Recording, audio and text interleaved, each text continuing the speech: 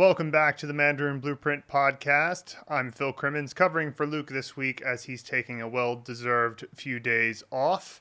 And today's podcast will be a little bit shorter than usual because, unfortunately, I had a back injury at the gym, and so even just sitting down for a little bit can get painful after a certain period of time. So what we'll do today is we'll just go over the comments and questions that weren't living links or movie scene shares. That way we can more efficiently go through the questions and get back to what is frankly the more interesting part of the podcast anyway.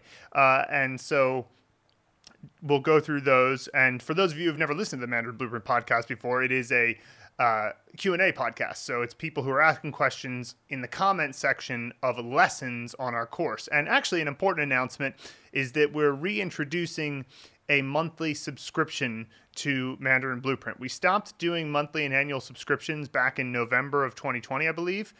And we just switched to doing just the full bundle or installment plans to buy the full bundle. But, that part of the reason we did that was because we wanted to make sure that we wouldn't get too many people signing up for the course, which is kind of a good problem to have. But since I'm in the process of building the upper intermediate and advanced course at the moment, if suppose we got an influx of, 10,000 new students today, right?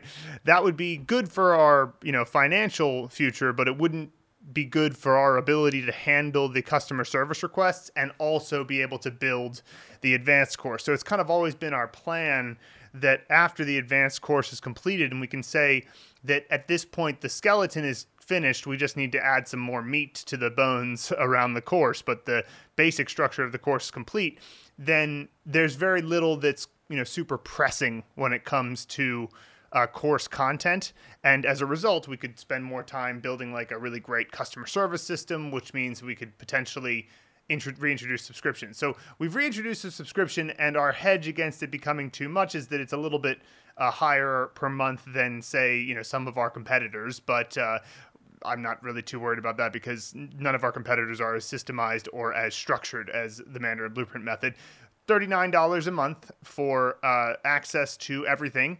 But, the difference between the subscription and, of course, the installment plan is the installment plan is more expensive per month, and you pay for it over 12 months. I believe it's $65 at the moment. It will be more when the advanced course comes out. However, the idea behind that is that you own it at the end. So you pay $65 a month, but by the end of 12 months, you then own the course. And you can also just buy it outright for $599 in one payment, and then you own it immediately.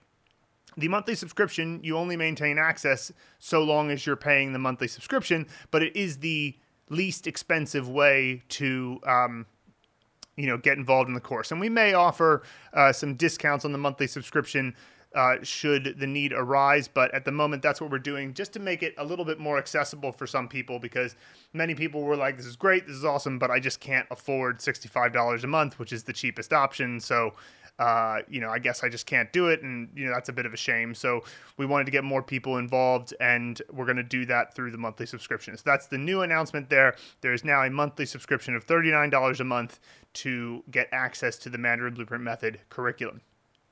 Next, I'd like to give you a brief update on how we're doing with building the upper intermediate course and the advanced course. We're making progress. If you want a more comprehensive update on like all the different things that we're going through, you can check out last week's podcast called Consuming Chinese, episode 145. And I gave a more in-depth update there. And the only reason I'm not going into as much detail now is that there's not much to report other than we've just made progress on the various things that I've mentioned in that podcast. But I did want to mention one thing, which is that we're focusing, some of you might be wondering, well, if we have the character order planned out through character 2000 or so, then why not just start to release it now? Well, first of all, it's not quite done because just getting it planned out compared to preparing all the thumbnails, getting all of the lessons set up is, it's not instant. And at the moment, we only have one assistant who can help us do that stuff. And we need him first to focus on building the new vocab boost lessons that we're going to be adding to the intermediate course, and also finishing up the intermediate course stories, which we're in the process of finalizing after having delayed them several times. And so As a result, we have him focusing on the vocab boost lessons in the intermediate course, which has over 600 new sentences. And you could think of it as more like 300 new sentences because it's just we've actually made 2 sentences per usage of all the new words we're going to be adding into the intermediate course. So one of them you could skip if you wanted to. You could say one's a required sentence and one's an optional sentence. But there's over 600 sentences these adding into the course. We're going to make the flashcards for them, and we're going to present the flashcards for these in the new flashcard software. So this will be we're kind of going to run 2 beta tests for the new flashcard software. One is for new users, and one is going to be for users who are, already members of the course, but are more advanced users. So maybe people who are already familiar with how the Mandarin Blueprint method works, but they will have, feedback that's based on comparing it with how Anki worked. Whereas, the new users, it'll be more about, is there something that's not intuitive? Is there something that they wish they had that they don't have? And blah, blah, blah. So anyway, if you're interested in getting involved in that more advanced beta test, so you're somebody who is already in the intermediate course or has completed the intermediate course and you'd like to get access to this, just shoot us an email to contact@mandarinblueprint.com and we'll get you on the list. So it's getting close to being ready. I would say by the end of this week, he should have the Vocab Boost lessons completed within the intermediate course itself. And then once that's ready to go, we can then get started with the beta test on the new flashcard software with these 600 sentences or so that are going to add a lot of meat to the intermediate course. So it's going to take it from, I think, 4,200 words up to about 4,500 words. And then also level 58, which is not out yet, is going to be the last level of the intermediate course we decided. So originally, level 58 was going to be the first level of the upper intermediate course, but we decided we're going to make it the last level of the intermediate course because it still includes a few HSK 2 and 3 characters, about 15 of them. So in thinking about the future of the course, level 58 should just be a part of the intermediate course because we want to be able to say, after you finish the intermediate course, you'll easily be able to pass the new HSKs 2 and 3, the ones that they're going to be coming out with in July of 2021, so very soon. And the reason we're focusing on this first is because all of the vocab and the sentences that are being written for the upper intermediate course are based on the idea that you have seen the intermediate course vocab boost lessons. In other words, we're not going to consider the words from the vocab boost lessons to be top down. Therefore, it's pretty essential that any of you who have finished the intermediate course first do the vocab boost lessons that we're going to be adding in soon. So therefore, our assistant has to focus on those first before we can release any part of the upper intermediate course. But don't worry, it's all new material that will help you do better with the Mandarin Blueprint Method course, recognize more words, recognize more things that are going to be in the HSK tests, and of course in your day-to-day Chinese reading. So with that in mind, let's get into the comments and emails from this week. And like I said, it'll be a slightly shorter show this week, but some good stuff all around. First, we have Ryan Bailey on the drawbacks of having bad pronunciation, which is a bonus video from the Pronunciation Mastery course. He says, really glad I found this course that will help me to develop my Chinese fluency. My goal is at 94% understanding of Chinese within the next 1 to 2 years, which I feel is totally achievable with this methodology. Should I combine this program with Pimsleur and Rosetta Stone and Duolingo if I already have access to all of them before this program? Spend 30 minutes a day on each of the above programs and an hour on this. So, first of all, you can absolutely achieve 94% understanding of Chinese within the next 1 to 2 years, especially because it looks like you're spending 2.5 hours a day studying Chinese because you're saying there's 3 programs, Pimsleur, Rosetta Stone, Duolingo, you'll spend 30 minutes on, plus an hour in Mandarin Blueprint. That's 2.5 hours a day. At 2.5 hours a day, you can definitely get finished the program up through the intermediate course in the next 1 to 2 years. And by that point, we'll definitely have the upper intermediate course and the advanced course ready to go. Therefore, you'll be able to even take it further than that. But by finishing the intermediate course, you get to 94% understanding. So that's a good point to, like at that point, you'll absolutely be able to achieve that goal. Now, as for Pimsleur, Rosetta Stone, and Duolingo, and Mandarin Blueprint. So I would say that Pimsleur, Rosetta Stone, and Duolingo are good for just wanting to change it up a bit, but I wouldn't necessarily see them as being necessary for being systematic. Perhaps Pimsleur, because Pimsleur is the type of thing that you can do in circumstances where you can't do Mandarin Blueprint. So, for example, you might be, in the car traveling to work or on a bus or something. And maybe if you're on a bus, it might be a little awkward doing Pimsleur because you're supposed to listen and repeat.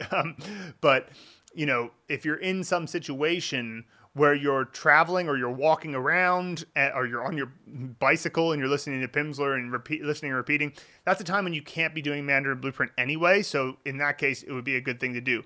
But I would try to fit it into the cracks of your day as opposed to making it your main study option. And Pimsleur, Rosetta Stone, and Duolingo. I mean, Duolingo's not particularly going to make that much of a difference, so I'd probably just drop Duolingo.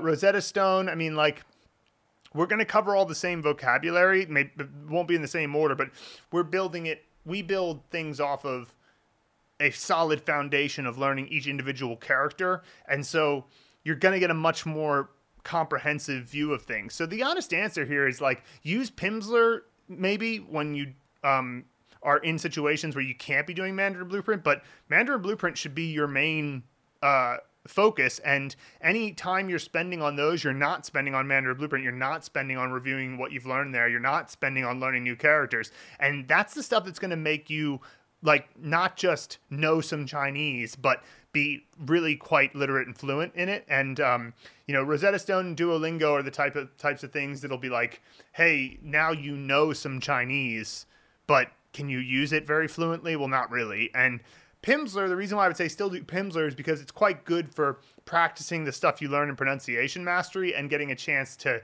actually say some words without being fluent yet. So, although Pimsleur can be quite boring, I found it super boring, but if you can get through that and improve your pronunciation, that's all definitely good. But it's just for that reason. Your acquisition of Chinese is best done through Mandarin Blueprint. So that would be my answer for you. Ryan Syed on guan in context. He says, so is guan sheng one of those verb result patterns where sheng indicates successfully closing something? That's right. So sheng is the result in guan sheng. So you take a door, ba men guan sheng. So to close, theoretically you could try to close a door and it doesn't totally close. Guan sheng means it's closed. It clicked. It's definitely closed. Matt Schubert on 外国人学中文不能太心急. So this is one of the phase 4 longer form bits of content. He says, I was a bit startled by this sentence. 答案是汉语不难，也不是你学的不好，而是不够好. Particularly this last little clause. Is this saying something like the answer is that Chinese isn't hard, nor are you studying wrong, but rather that you're not good enough? I love this interpretation because it just it makes it seem like the thing that we put in our, self-written longer form graded reader is that you're not good enough to learn Chinese. I love that idea.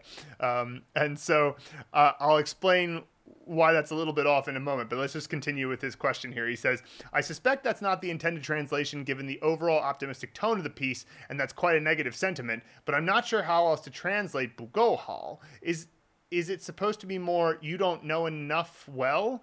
That one bit aside, this particular piece of content resonates with me a lot. I was feeling pretty good until the paragraph content of level 27, which is really testing my confidence and making me wonder if I really am just not good enough. And my reading out loud is painfully slow on these, and I mess up my tone sandy changes constantly.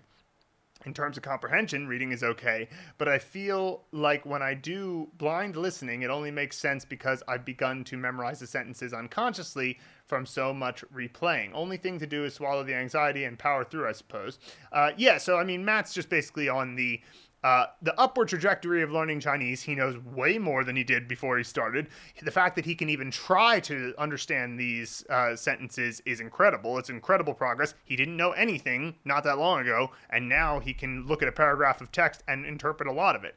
But as we go upward, we go through valleys and mountains in our confidence. And, it's like a yo-yo going up the stairs, or the stock market generally going up, but going up and down while going up. So he's probably in a little bit of a down, or was when he wrote this comment, feeling in a little bit of a down valley, but it will come right back up. And let's talk about this sentence, because the interpretation, the translation that Matt had was a little bit off, and here's why. So, 答案是汉语不难. The answer is Chinese isn't hard. 也不是你学得不好. It's also not that you've not studied well. 而是不够好. And he thought this was, the 不够好 was applied to me, to you. So like, it's just, you're not good enough. It's not that you've studied not well enough. It's just, you suck.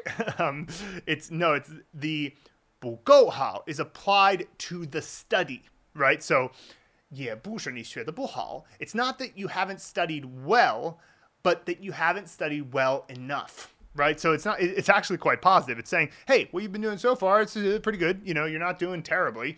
It's just not good enough. And so that's the actual interpretation of this. But continuing on to what he's brought up here, the sort of peaks and valleys of our confidence.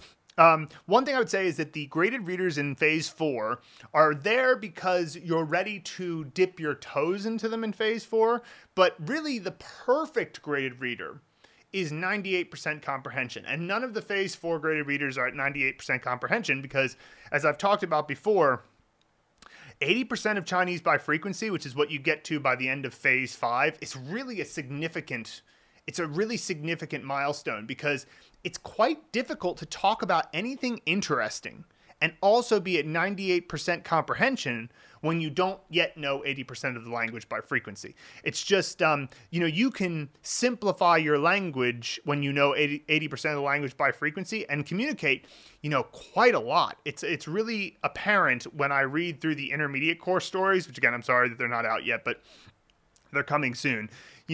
We cover in phase 4 and phase 5 fairly mundane topics, and there's fairy tales in phase 5, and in phase 5 you do actually get to 98% comprehension on some stuff, but it's still the Three Little Pigs.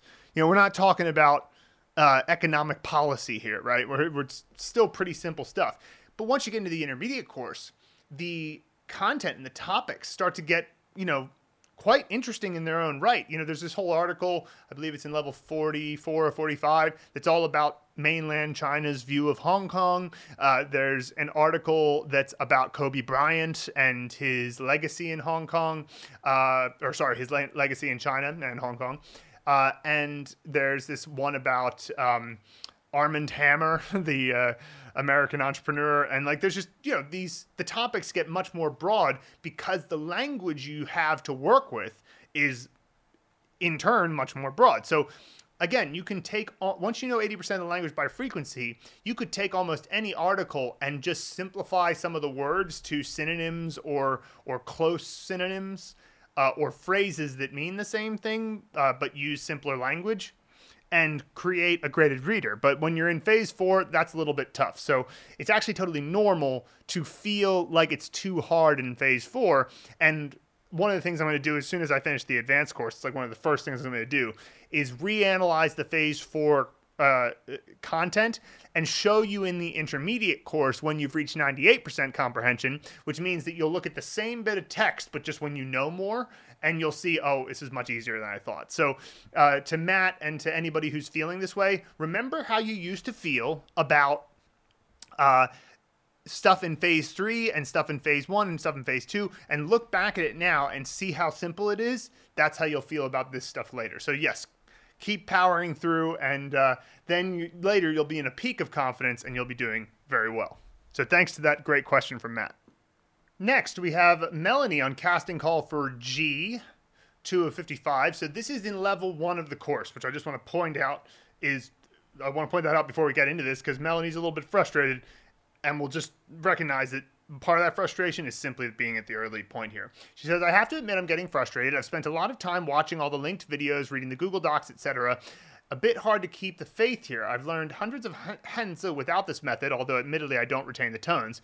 And I sure hope all this is going to pay off, because so far it is neither fun nor easy. Finding the directions confusing, looking for some reassurances here. I need to pick up the pace because I have a lot of studying to do. Right, so I did communicate with Melanie a little bit about this, and my diagnosis of the problem here is that I think that Melanie is trying to read through everything and interpret a lot of different stuff all at the same time, and it's a bit overwhelming. So, like, I imagine that she's probably quite bright, probably has a decently high IQ, and is trying to, therefore, get the whole method down just theoretically before actually applying it, because she left this comment on a lesson that is only in level 1. So we haven't even gotten to the point of doing reviewing yet, right? So, and we have only picked 2 actors, we've only picked a couple of sets, and understanding exactly how the method works, it's just pretty early to practically get it. You could theoretically, read all of our materials and wrap your head around the theory behind it, but there's no need to, because we put literally 330 videos meticulously walking you through the 330 steps necessary to learn 105 characters. Now, naturally, people would go, 330 steps to learn 105 characters? That seems really slow. But remember, this is a long game you're doing here with learning Chinese. You need to learn about 3,000 characters. You need to have a method for learning them that's really fast. So at the beginning, you need to work through slowly and patiently and step by step, and working on that sort of basis where you're not rushing, so that you can later speed through it without it even being rushing. So, like, I love the word rushing because it just implies fast but low quality. Later, you'll be able to go fast and high quality, so long as you're patient and meticulous at the beginning. So the first bit of advice would just be, maybe take a step away from the theoretical articles and the theory videos and just do the practical videos that are telling you, hey, pick a male actor with a name like G, like Gary Oldman or someone named Garrett. Imagine them in your mind's eye and choose them. That will make a huge difference in how you'll get it, because people always report in our case studies, I finally totally wrapped my head around this method by about character 30, which is, casting call for G is on character 5. So what I suggested to Melanie was to continue until you get to character 30. And if you still don't get how the method works at that point, I'll set up a call with her and we can work on things individually at that point. But my general bit of advice is that for anybody at this stage in the course, just take it easy. Don't worry too much about not completely getting how it works yet, because it will dawn on you as you continue to take things step by step. And by about character 30, somewhere between character 30 and 50, you will get how it works. And then by then, you can start to move a lot faster. Julie Lund on 文 in context. 你闻到了饭香吗? Another question for this example. Do we actually need 了 after 闻到? With dao, it sort of implies that if you've successfully done it. So why have le as an extra indicator of something that's been done? So le indicates a change, right? So it's not necessarily that something's been done successfully, because changes aren't necessarily active or passive, right? Now, 闻到. So you can imagine that 2 people are standing somewhere, and the one person has suddenly smelled the fan xiang. The xiang is like a smell, but it's like a nice smell, and that's what the nice smell of food drifting over towards you, right? And so one person smells it, and then they ask the other person, 你闻到了? So it's almost like the first person is saying, it's like 闻到 is of course going to happen at some point, but has it happened yet? Has the change occurred? Has the le happened? And so that's, how you'll get it there. These differences are quite subtle. 你闻到饭香吗? Could just be saying,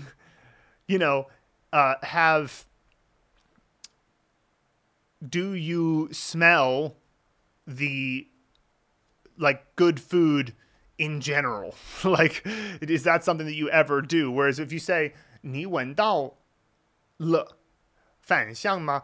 Then for sure you're talking about an instance of good smelling food drifting over, right? So these differences are subtle, and they're not. It doesn't matter too much that you understand these subtle differences. What's more important is that you're going to see these things all the time. You're going to hear them all the time, and then eventually you're going to output them naturally. So I wouldn't worry too much about these subtle differences, just to know that when there's a l, where's the change? Well, earlier you didn't smell it, now you do. And so, yeah, that would be how I would say it. Julie Lund on 关系 and context. 你越有关系，机会就会越多. Why do we have a 多 by the end of this sentence? I don't see any purpose for it. So this is, now of course I can understand why this would be a little bit tricky, because 越 something, 越 isn't a concept that we teach bottom up until later. So it's a top-down word for this sentence. But for example, 越来越 means more and more. So 他越来越健康，他最近一直在健身，所以他越来越健康. Lately, she's been continuously working out, so now she's more and more healthy. So fair enough. And that would be 越来越. But if you say 越 something else, it's saying the more this, the more something else. And in this case, 你越有关系, the more you have a relationship network, then opportunities will be more numerous, right? So, because theoretically, the person could be saying, the more you have a relationship network, opportunities will be more seldom, in which case you would say, 机会就会越少, right? 少 being the opposite of 多. So if you left out the 多, it would be like, you'd be ending the sentence with, 你越有关系，机会就会越 what? Numerous? Less? Fewer? So what would be what you're saying about opportunities? Now, I think what might have been confusing to Julie here is that what are the chances that somebody would say the more you have a relationship network, the fewer your opportunities would be? It's very unlikely somebody would say that. So it's almost like, what's the point of saying 多? Because it's an obvious thing. But that's the difference, is that you need to at least indicate numerous or less numerous or something to indicate what about the more what, so, yeah.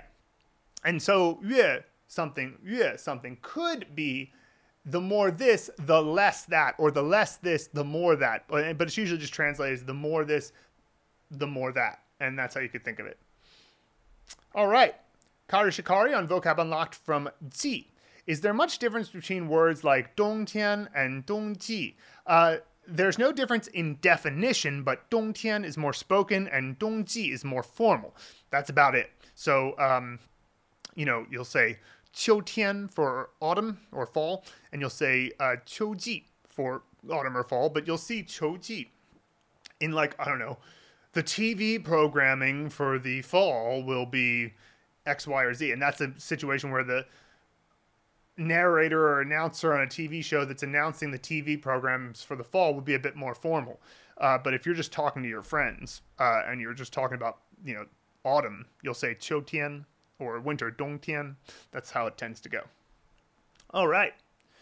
Xiao En on qifei in context. I'm glad he asked this. He said, why do we need 了 in the sentence 我马上就要起飞了? Isn't the 了 to indicate the completion of an action? When, in this case, the person is talking about doing the action of taking a flight, right? So, 马上就要. So, 马上 means about to. 就要 means, it's the way that you make a sentence if you've indicated a time, and then something plus 了 means about to do whatever the verb is, in this case, 起飞. And so, there's different ways you can do this. You could say, 我要起飞了. That would be the simplest version. And that means I'm going to take off. I'm about to take off. You might say, 我快要起飞了, or 我快起飞了. These are all fine, mean the same thing. When you introduce a time word, like 马上 which is being even like more emphatic about the fact that it's about to happen, you must say 就要. So if I, like for example, I might say 我3点, 3 o'clock, 我3点就要起飞了. If I say a time word like 马上 or 3点 or something that's specific about time, then you must say 就要 verb 了. Now, he's asking about the le. Xiao En is asking about the le. Why is that there? Well, we emphasized that le is a change and not a past tense indicator for this very reason, because what the speaker is doing is saying there's about to be a change, right? So, 我马上就要起飞了. I know that there's about to be a change. The plane is right now not lifted off, and in a moment, the change will happen. That's why you can't say that le is a past tense indicator, because sometimes it's speculating about the future, and oftentimes it's speculating about the very near future in this case.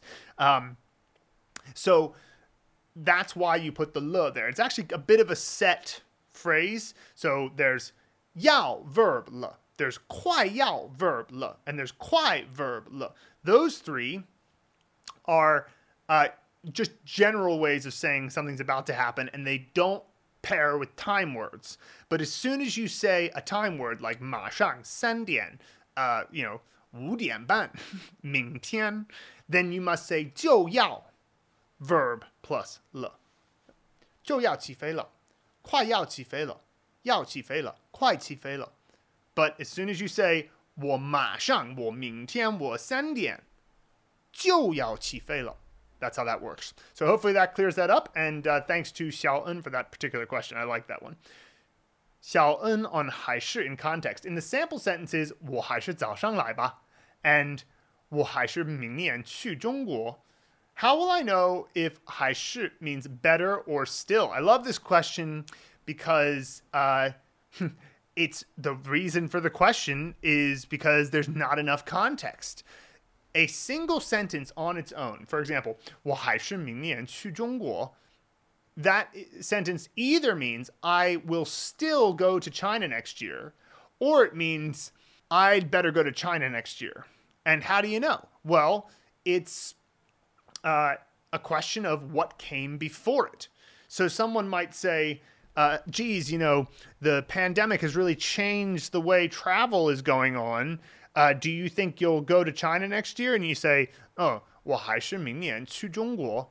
That would be still, right? Because you're saying I'm still going to go despite the pandemic. But suppose that someone said, like maybe it's one person speaking. They're like, I could go to China. I could go to India. I could go to Russia.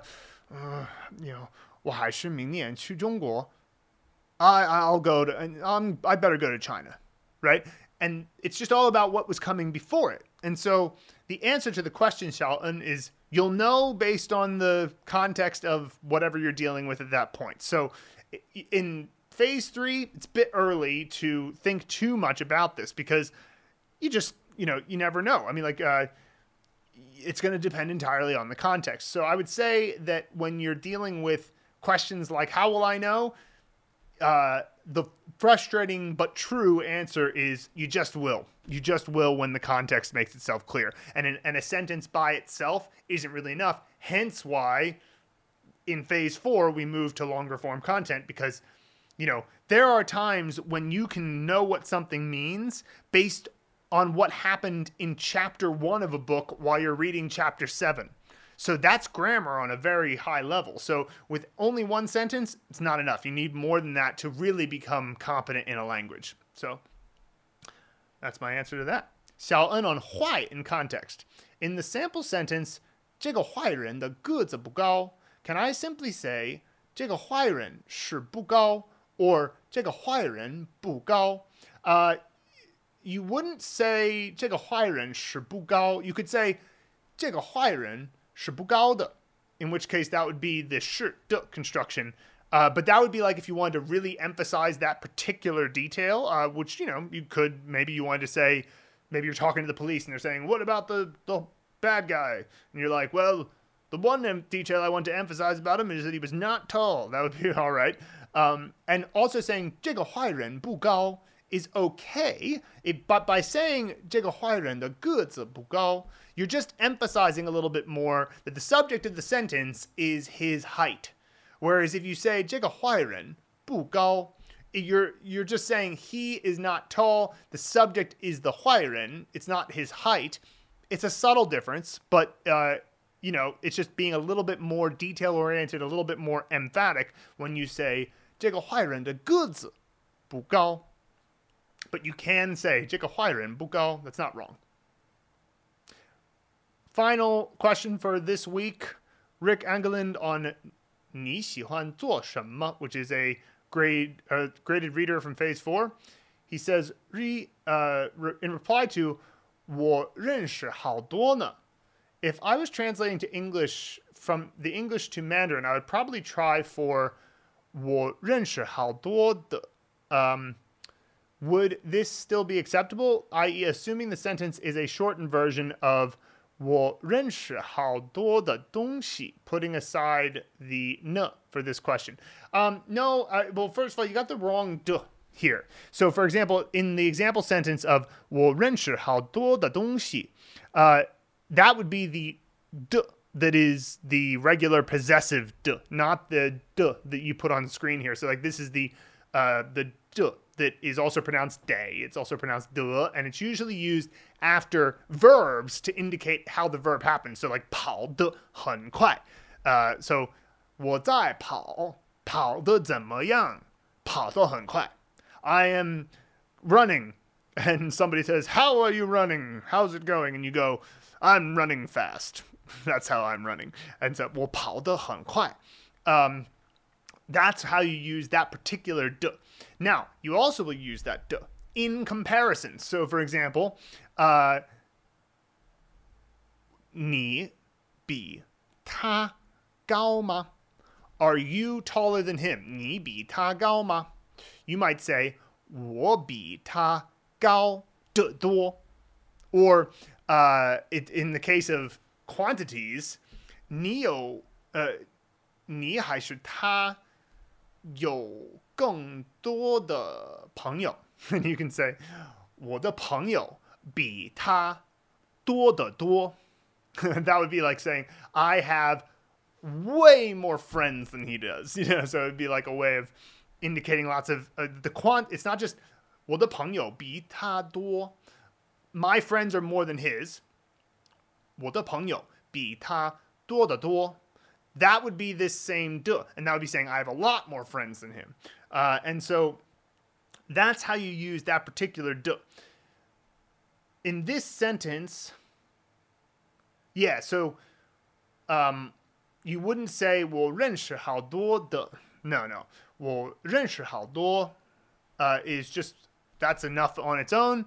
And then in this case, they added n to indicate that it's currently true, right? So, yeah, you wouldn't say 我认识好多的. You might say 我认识好多的 if it was the other d and there was some kind of thing that came before it indicating what it is that you know a lot about. It's usually people in the case of 认识. 我认识好多的人. But you'd usually just say 我认识好多人 or 我认识好多呢. Now that n is it more of just saying like I know currently a lot of things or people or whatever. But yeah, you wouldn't use that d. And in the other case of the possessive d, you'd likely use a different you'd likely just omit it entirely. So yeah. Hopefully that answers that. And thank you so much for all the questions this week. Again, apologies for the short episode, but even right now my back is killing me, so I'm going to go lie down. But thank you so much for listening, and we'll see you here again next week.